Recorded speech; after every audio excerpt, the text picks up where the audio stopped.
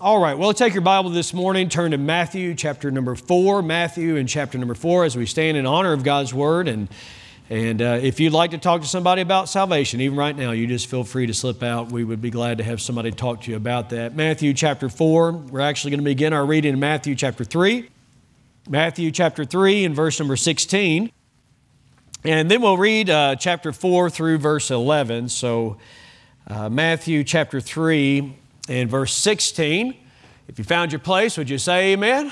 Amen. Amen. All right. Very good. That's wonderful. Okay, here we go. And Jesus, when he was baptized, went up straightway out of the water, and lo, the heavens were open. Can you imagine this? Unto him, and he saw the Spirit of God descending like a dove and lighting upon him. And lo, a voice from heaven saying, "This is my beloved Son, in whom I am well pleased." Then, the very first word of chapter 4 ties that text with our text today. Then was Jesus led up of the Spirit having just been mentioned in chapter 3, led up of the Spirit into the wilderness to be tempted of the devil. And when he had fasted, the Bible says 40 days and 40 nights, he was afterward a-hungered. And when the tempter came to him, he said, "If thou be the Son of God, command that these stones be made bread." Let me ask you this. Could he do that? He could. He took 5 loaves and 2 fishes and fed a multitude. This would be no problem. But, verse 4, Jesus answered and said, "It is written, man shall not live by bread alone, but by every word that proceedeth out of the mouth of God." Then the devil taketh him up into the holy city, that be Jerusalem, and setteth him on a pinnacle of the temple, and saith unto him, "If thou be the Son of God, cast thyself down, for it is written." Not only Jesus quoting Scripture, but Satan. "For it is written, He shall give His angels charge concerning thee, and in their hands they shall bear thee up, lest at any time thou dash thy foot against a stone." Jesus said unto him, "It is written again." You see the combat? It is written. It is written, "Thou shalt not tempt the Lord thy God." Again, the devil taketh him up into an exceeding high mountain, and showeth him all the kingdoms of the world and the glory of them, and saith unto him, "All these things will I give thee, if thou wilt fall down and worship me." Satan wants worship.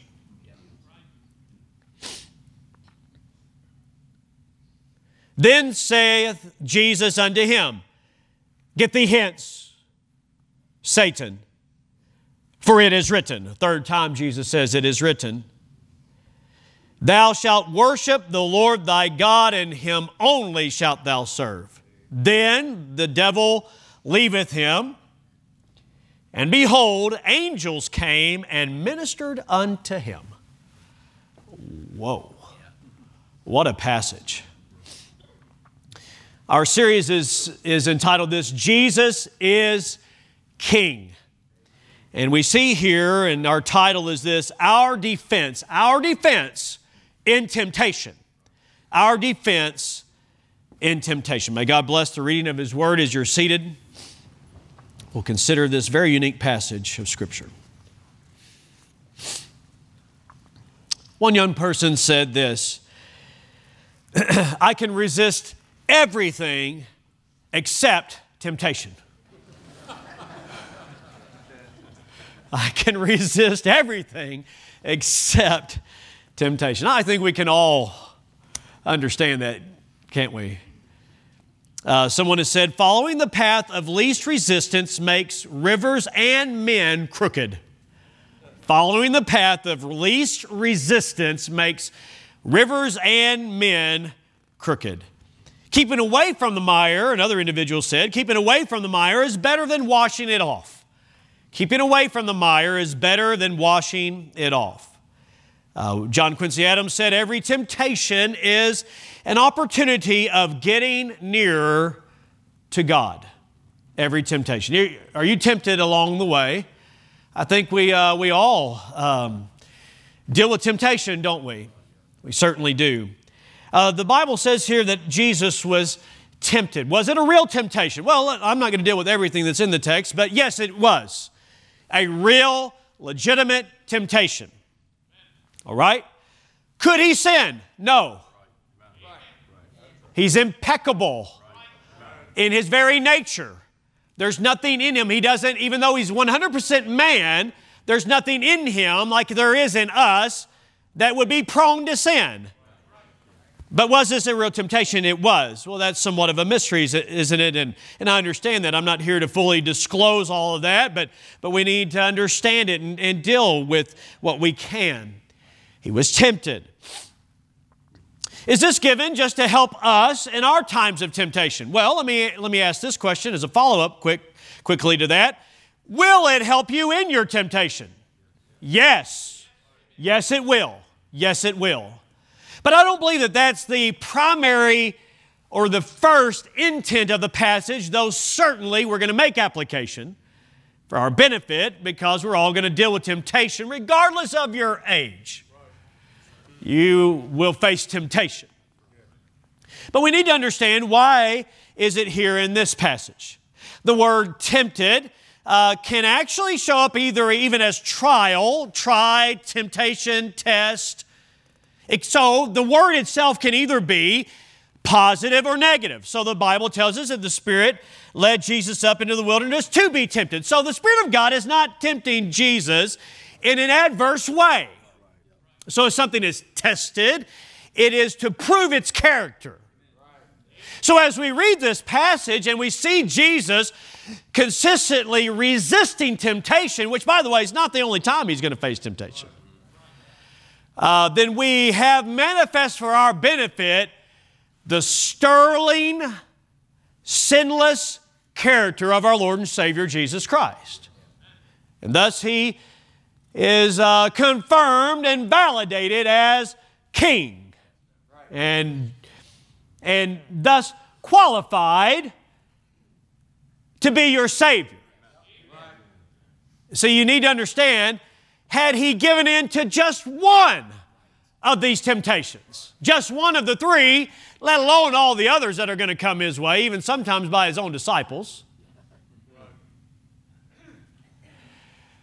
if he had given in to just one slight sin, as we might say, just a little one, just a small one, just a little white lie, just a small one. I mean, come on, not a bad one, not like a big bad one, but like a little bitty one. We tend to minimize sin because we don't understand the holy nature of God. But I submit to you today that if he had sinned in just one minute way, he would have been disqualified. The word tempt here means to endeavor or attempt to cause someone to sin, to entice, to solicit. It's used in a lot of passages. It's used later about the Pharisees and Sadducees, how they came tempting him, trying to get him to show them a sign. Paul writes about how Satan may tempt you sexually. The Bible talks about no temptations taking you, but such as is common to man. We're all going through the same things. We're all made of the same stuff. The Bible tells us in the book of Hebrews that Jesus, he himself, having suffered being tempted, he's able to succor them. He's able to help those that are tempted. I thank God for that. I thank God for Hebrews chapter 4, where it says that we have not an high priest, which cannot be touched with the feelings of our infirmities, but was in all points tempted like as we are, yet without sin. James said this, let no man say that when he's tempted, I am tempted of God. You ever want to blame God for why you fell or chose to sin? If God hadn't allowed this, God cannot be tempted with evil, neither tempteth he any man, but every man, every person, every man, every woman, every boy, every girl is tempted when he is drawn away of his own lust and enticed. Every man. Jesus said and prayed, taught us to pray, lead us not into temptation, but deliver us from evil, the evil one. For thine is the kingdom, the power, and the glory forever. He told his disciples, watch and pray that you enter not into temptation. The spirit indeed is willing, but the flesh is weak. I'm telling you, friend, you can't let your flesh out on parole. You can't say, well, my flesh has been good for a while. Your flesh is never good. You can't trust your flesh. What do you mean by flesh? I'm not talking about your skin. I'm talking about that nature inside of you, that sin nature. A moment ago, Miss Monica saying that you must be born again. A man cannot see the kingdom of God except to be born again. Hey, if you only have the one nature you were born with, you'll never go to heaven because you got to be born again. That's what the Bible plainly says. You need a new nature from above. Our old nature, even after we're saved, we still struggle with it. Struggled with it this week, did you? You say, no, I got a week off. No, you did not. You never get a week off from the flesh. You can't trust it. It's always with you, and we're our own worst enemies. And so we are going to face temptation, and no doubt this passage can help us to know how to resist temptation, but there's something bigger than that that we need to tie into here this morning. Why was he tempted? Was it real? Could he have sinned? And all these questions maybe flood our minds, but we need to understand this up front. And I want to try to get right into our text here today to see this, that there is a definite connection, to be very honest with you, that I don't think that I remember making between Jesus' baptism and the Spirit of God coming and what happens here in Matthew chapter 4. Now, I've read the word like you have where it says then. But why is it there? And why is there a tie between chapter 3 and chapter 4 and the Spirit of God coming as a dove and lighting upon him and the outpouring of the Spirit there, manifesting, identifying this is indeed the Messiah, and thus we must, it behooves us, it is necessary for us to remember last week's message as to why was Jesus baptized. He was not baptized just to give us an example that we might follow him as believers in believers' baptism, though we should. But it was bigger than that. Remember last week we said his baptism was that he was identifying with sinners and yet without sin. Those people that came to the baptismal waters at River Jordan as John would baptize, he was baptizing people that were getting right with God and repenting. Repenting means that you turn to God and you place faith in God and you ask him to save you. And so those that were doing that were being baptized, because baptism does not save you. It shows that you have been saved. Your old life is washed away and you got a brand new life. And thus Jesus was identifying with his mission that he would be buried, that he would rise again and give us new life. That was his mission. His baptism was his first public act, and it identified what he really valued, and it identified what he came to do. He came to die on the old rugged cross for you and for me. Praise be to his holy name. Amen. That's what he came to do. So should we be surprised that the Bible then says, then he was led up of the Spirit into the wilderness to be tempted of the devil. Should we be surprised that the tempter, listen to this, hang on, we're getting on to I think what is the heart of the message here. Should we be surprised then that just immediately following his first public act that we have, that manifests the whole reason why he came? Should we then be surprised that Satan would show up on the scene to try to get him away from that mission? Shouldn't be surprised. Satan, listen to me here this morning, Satan is a real personal being, not a force, not something to be dabbled into through the occult, not to be taken lightly. Hey, listen, you say, did Satan actually really talk to Adam and Eve? Yes.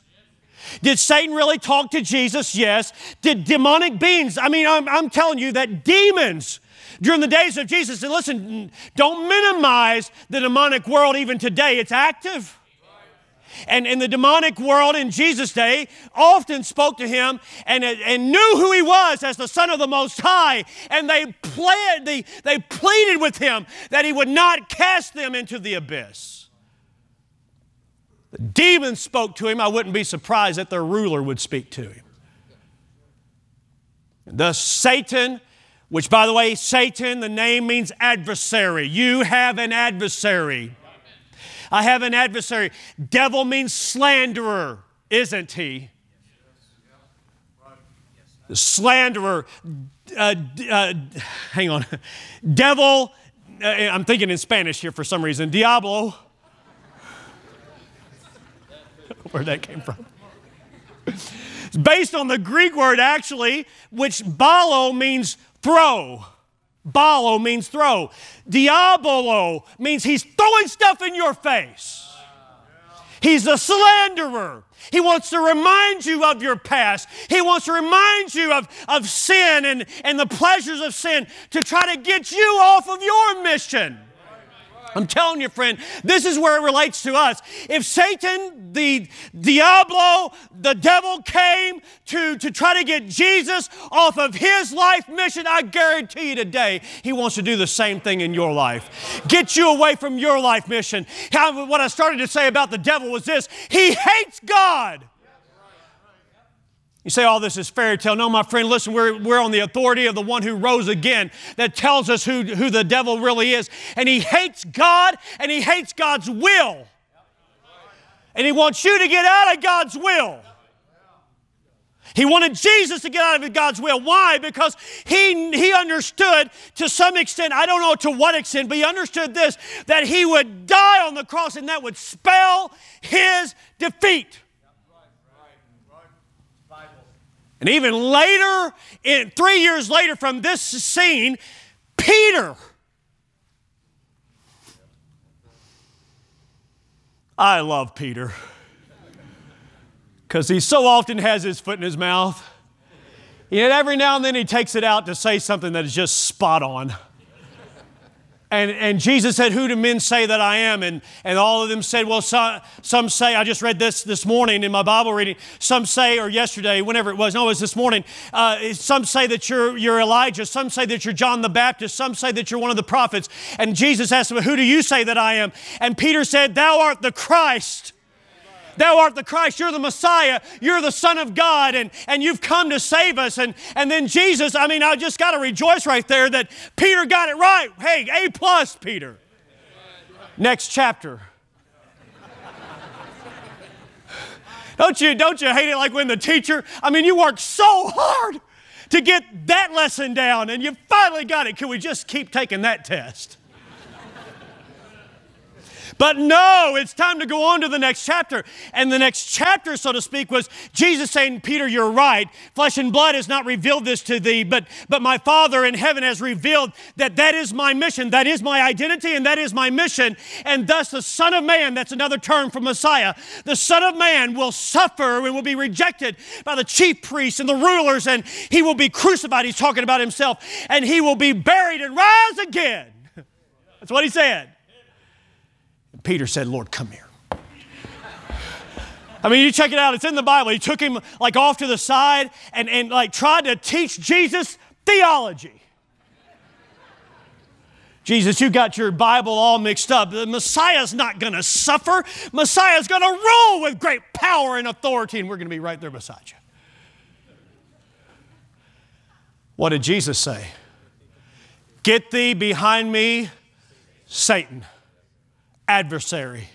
Get thee behind me, Satan, and because you savor not the things of God, but the things of man. In other words, the same thing that Satan was saying to Jesus in Matthew chapter 4 was the same thing that Satan, even not that he was possessed, no way, he was saved, but it was satanic in its origin. that he would try to deter even the Son of God, I think even out of a heart of love for Jesus because he loved him. And he was trying to say, no, Jesus. But I'll tell you who Peter also loved. Himself. And he's saying it's not time to suffer, it's time to reign, it's power, it's glory, it's all those things. No, and Jesus saying, no, it's time to suffer. Jesus identified it. The same one who tried to derail him then was trying to derail him there. Not to suffer, but to take the shortcut. Easier route. Who wants to suffer? I've said it before, I'll say it again. I'm rather allergic to pain.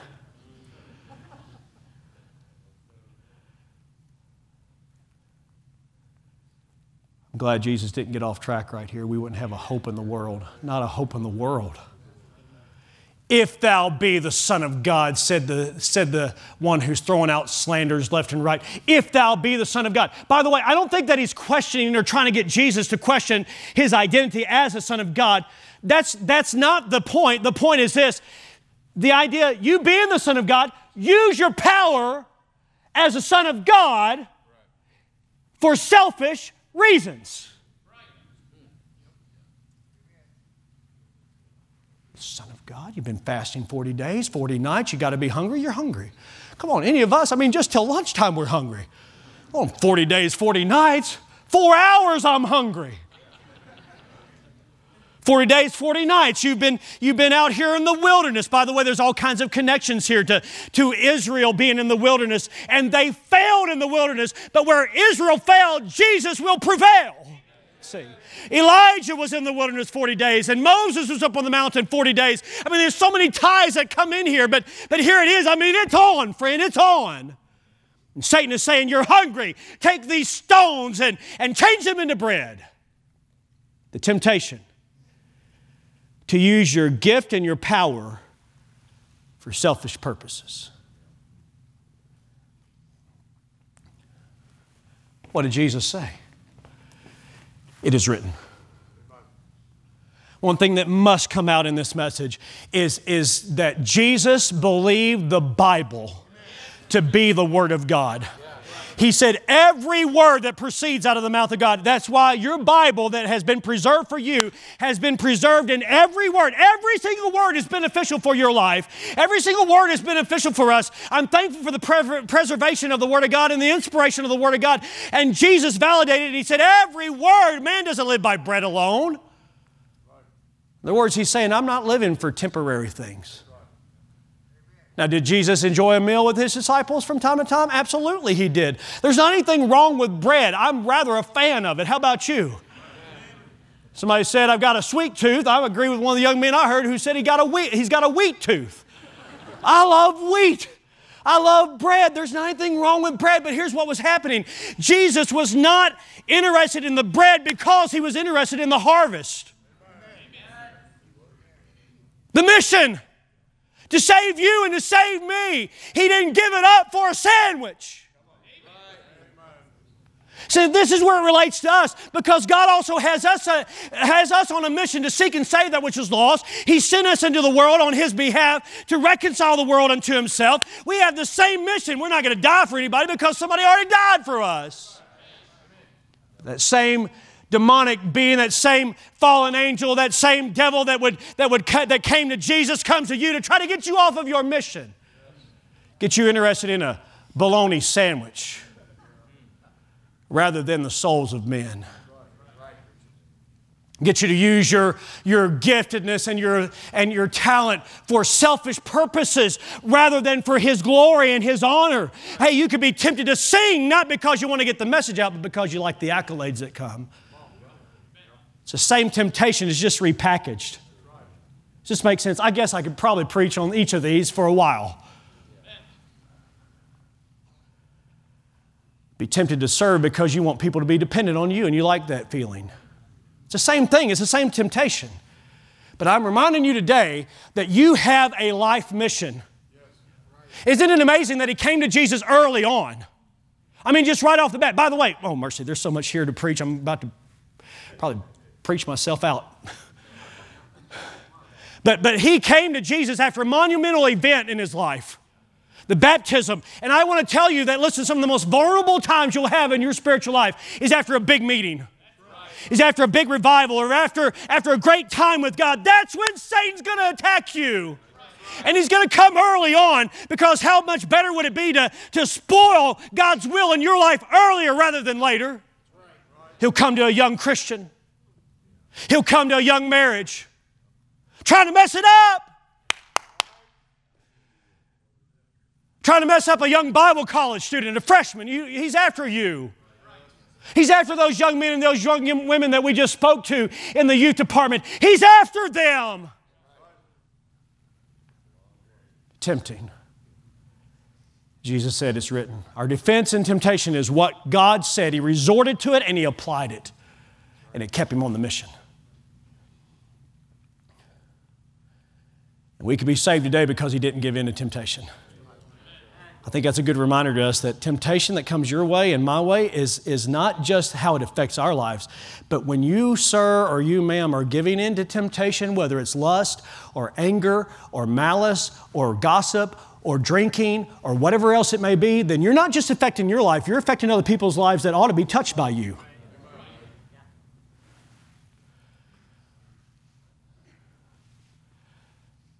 Come up to the temple. I'd like to know exactly how all this happened. I don't. All I know is I can read and see that he took him up to the pinnacle of the temple. On the southeast side, most say, if I got my directions right, the southeast side of that temple, where there was a cliff off the wall that was about 450 feet deep, high part of the temple valley below.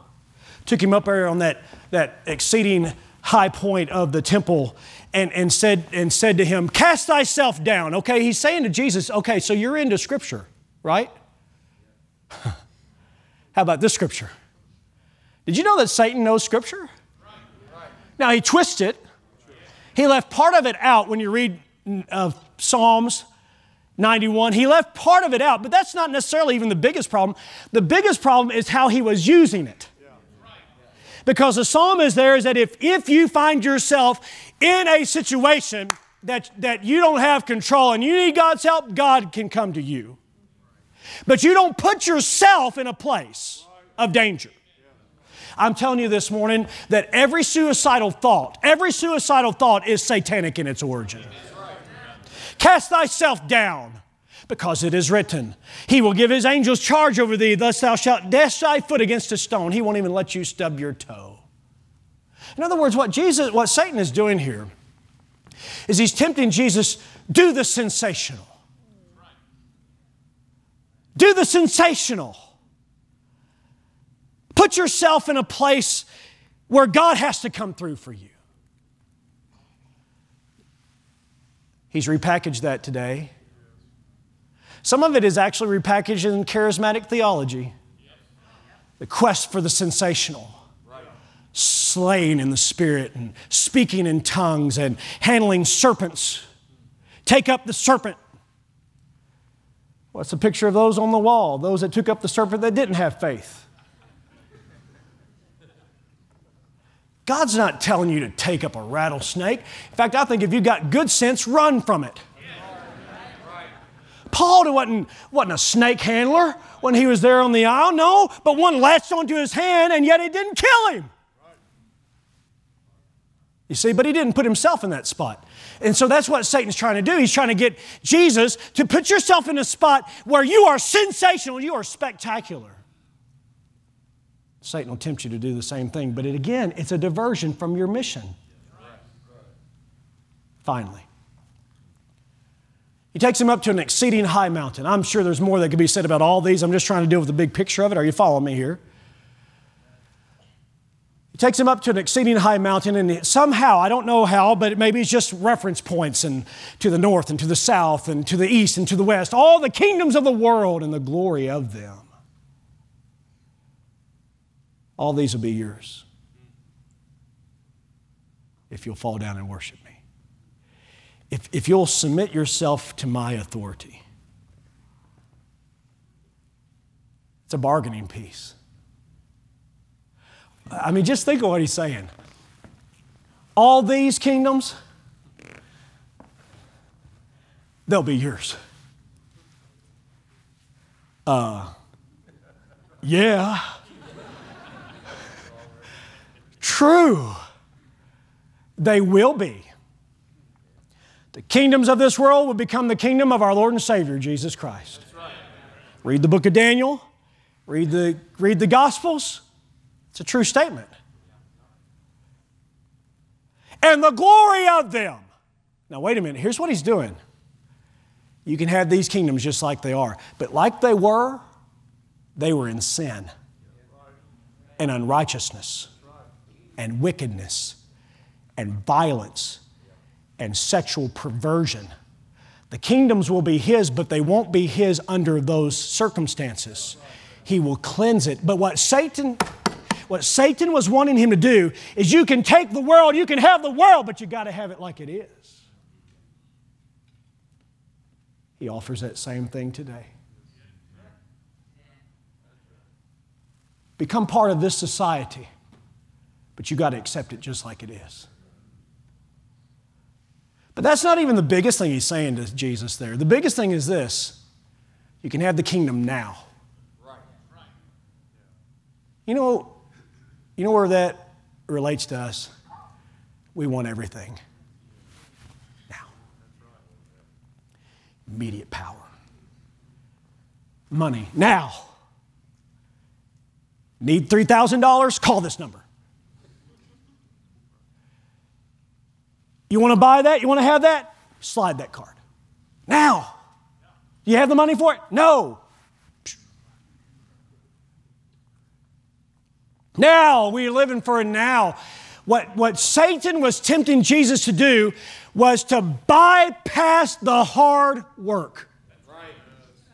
Bypass suffering. Get the kingdom now. $19.99. Instant gratification. You get what I'm saying? Instant. I'm not necessarily against things that are $19.99. I'm just simply saying, buy it now. Buy it now. Get it now. No suffering. What did he do? He kept his eye on the cross. I'm not going to have the glory of the kingdoms without the cross. That often what we want is we want that relationship, but we don't want the hard work that relationship takes. How many of you that are married would say, marriage, hard work? But what young people want today, not just young people, but middle-aged people, they want that sexual relationship, that intimacy now, but they don't want the hard work. And thus, marriage has gone down in terms of the number of people married and being married, because why have to go through all that hard work if you can get what you want? I'm not trying to be too pointed, but I am trying to be clear that it's the same thing that Satan was packaging for Jesus. It's just been repackaged, and it's that immediate gratification. If you want it, go for it now. Don't worry about working for it. But the main thing is this: through all these means, the bread, the rock to bread, and the pinnacle of the temple, and the cities, the glory of the kingdoms, all of it was basically trying to get Jesus off mission. And every temptation that comes your way and that comes my way is trying to get us out of God's will. So what did Jesus do? It is written. It is written. It is written. It is written. What does the book say? Get back to the Bible. Resort to it. When temptation comes, hey, listen, you better have some scripture verses memorized and ready to go.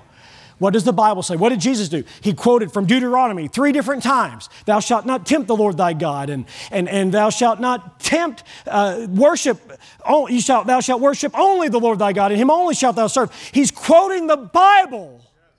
If our Savior had victory by quoting the Bible, doesn't that show us where our source of victory is as well? Live in the Bible. It'll keep you in God's will. Resort to it continually. Take it and apply it, and apply it, and apply it. and say, I'm not forsaking God's mission in my life for any temptation. And I am thankful today. The big picture of this chapter is that he did not forsake his mission, whether it was Satan or Peter or the Sadducees or Pharisees or Herod or anyone else. He kept his hands to the plow and went all the way to the cross to die for you and to die for me, to be our Savior. Praise his name. Because today, if you say, man, I've already messed up, he died to save sinners. And whosoever shall call upon the name of the Lord, that stood rock solid in the face of temptation, shall be saved. The Bible then says this, Satan left. You know why Satan left? Jesus told him to. That's right. It's his authority. Satan left. The Bible says in Luke that he left for a season. That means he's coming back. Wouldn't it be nice if you just had to face temptation one time? I know you're going to face it over and over again, but you just keep going back to the Word. It's sufficient. Angels came and ministered to him. What all does that mean? I don't know. Maybe they provided food for him to eat. They ministered to him. It's a lot. But it's interesting to me, if that's the case, the very thing that Satan tried to tempt him to do, God provided. Amen. A big part of our problems with temptation is we don't want to wait. Satan resisted, or Jesus resisted Satan's temptation to get out of God's will by resorting to and applying God's holy word. Let's stand together here this morning.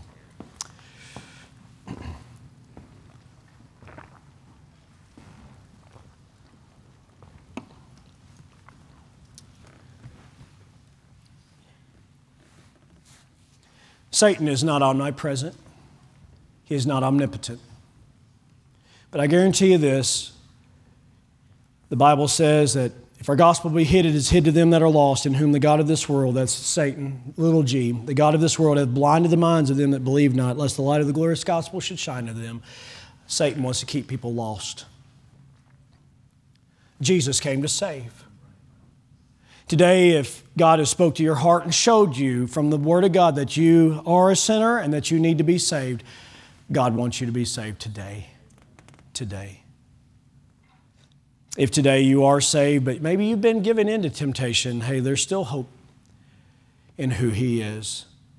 If today you're struggling with temptation, I hope that this has been a good reminder to you that God has a purpose and a will for your life. Don't give up on it for anything. Father, I come to you today, and I thank you for your word that helps us. I know the enemy is working to separate your people from their purpose in life. And God, I pray today that you'd speak to hearts and that you'd help, Lord, in the invitation time, that those that need salvation, that they might respond and be saved. I pray that you'd help us all to be people of the Bible in times of temptation, just to go back to what you've said and apply it to our daily lives. Lord, we'll thank you for that. In Jesus' name, amen. Page 272 this morning, only trust Him. If God spoke to your heart, let me encourage you.